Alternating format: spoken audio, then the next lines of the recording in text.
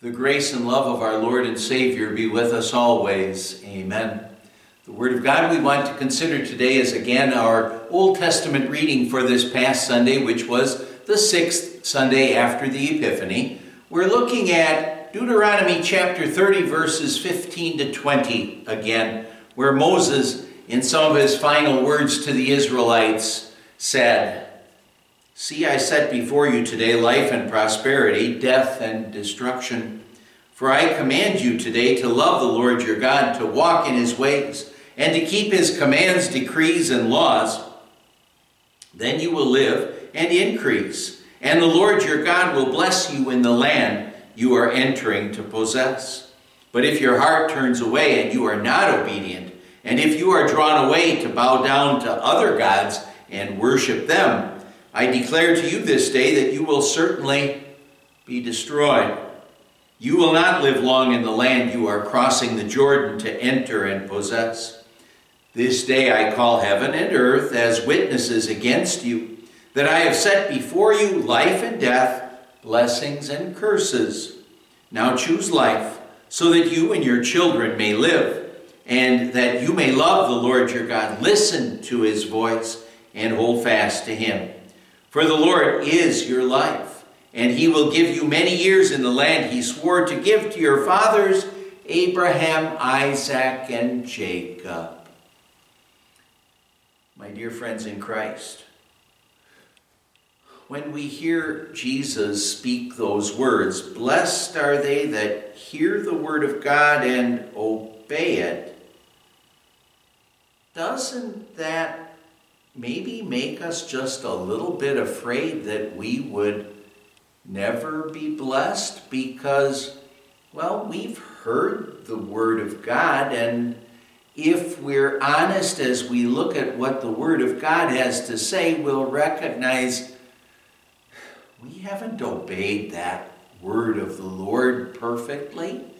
We've sinned. We've fallen short of the glory of God. And so, really, what that means is that if we haven't done what Jesus is talking about here, we shouldn't expect any blessings from God. We don't deserve them because, well, maybe we've tried at times to obey God's word, but we still have fallen short. Well, in Sunday's gospel reading, Jesus showed us that we all are sinners, that we have to join the Apostle Paul in saying, "I know that nothing good lives in me, that is, in my sinful nature. For I have the desire to do what is good, but I cannot carry it out." See, when we look at the God's law seriously, and then we see our own sinfulness, the fact of the matter is that we could get pretty depressed. We could get sent into despair.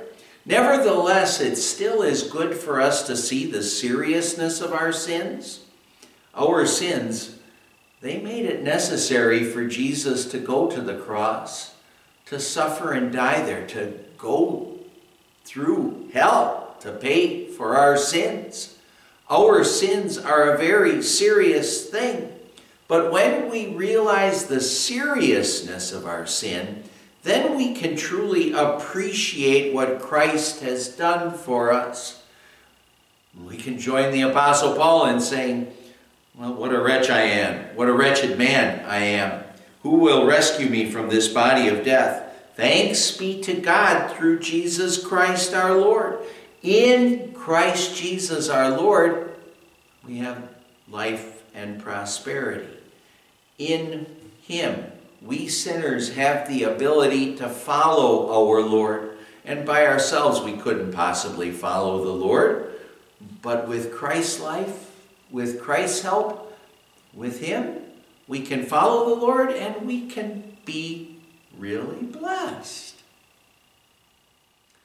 But how blessed do you think you are right now?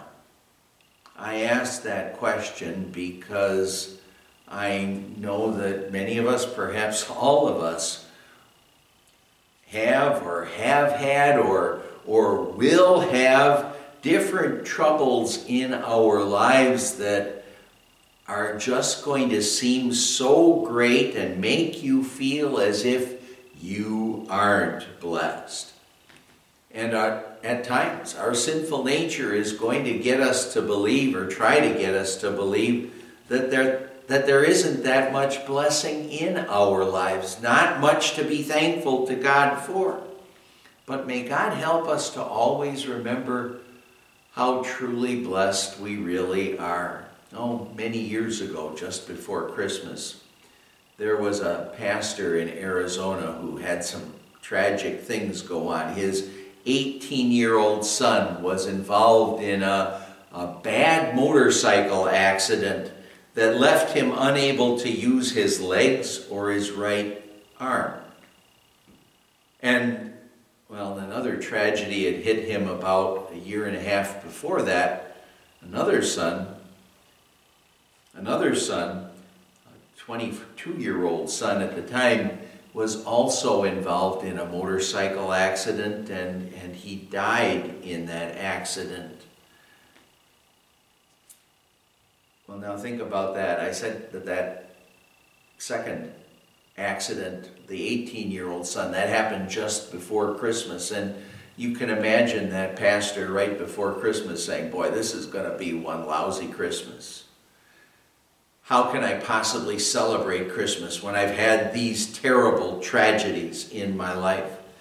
But the celebration of Christ's birth pulled him through and restored his joy, actually. It got him to remember that he had life and prosperity in the Lord. He knew that Jesus came to live and to die for him and his sons so that they could be together one day in the perfect joys of heaven. Now, remember that God never promises us a perfect life here in this life, and maybe we should be thankful for that. We can expect trials and troubles, but the whole purpose for those troubles maybe is just to help us to remember that in this life we're just passing through. This is just a temporary home, and our real home, that's with our Lord Jesus in heaven. And now just think of the blessings that await us there. But as we think of the blessings that await us there, remember also the great blessings that you have right now in Jesus. We have forgiveness. We have life and prosperity. God has made us spiritually alive right now. We have the riches of God's grace. We have a Savior and the forgiveness of sins. Our certain hope of eternal life, the fact of the matter is that's not going to erase the trials and troubles that we face in this life. But that hope that we have in Christ, that'll keep us going. As it did, for example, for that pastor from Arizona whose sons had those accidents, one who died, one who was very much disabled. But the joy in the Lord that he had, that kept him going then and ever since, remembering always the great blessings we have in the Lord now and forever. Amen. Let's pray. Lord God, Heavenly Father, thank you for sending us Jesus to be our Savior, and for sending the Holy Spirit to call us to faith in Jesus so that we know the great blessings that are ours in our Savior, Jesus Christ. We pray in his name. Amen. The grace of our Lord Jesus Christ and the love of God the Father and the fellowship of the Holy Spirit be with you always. Amen.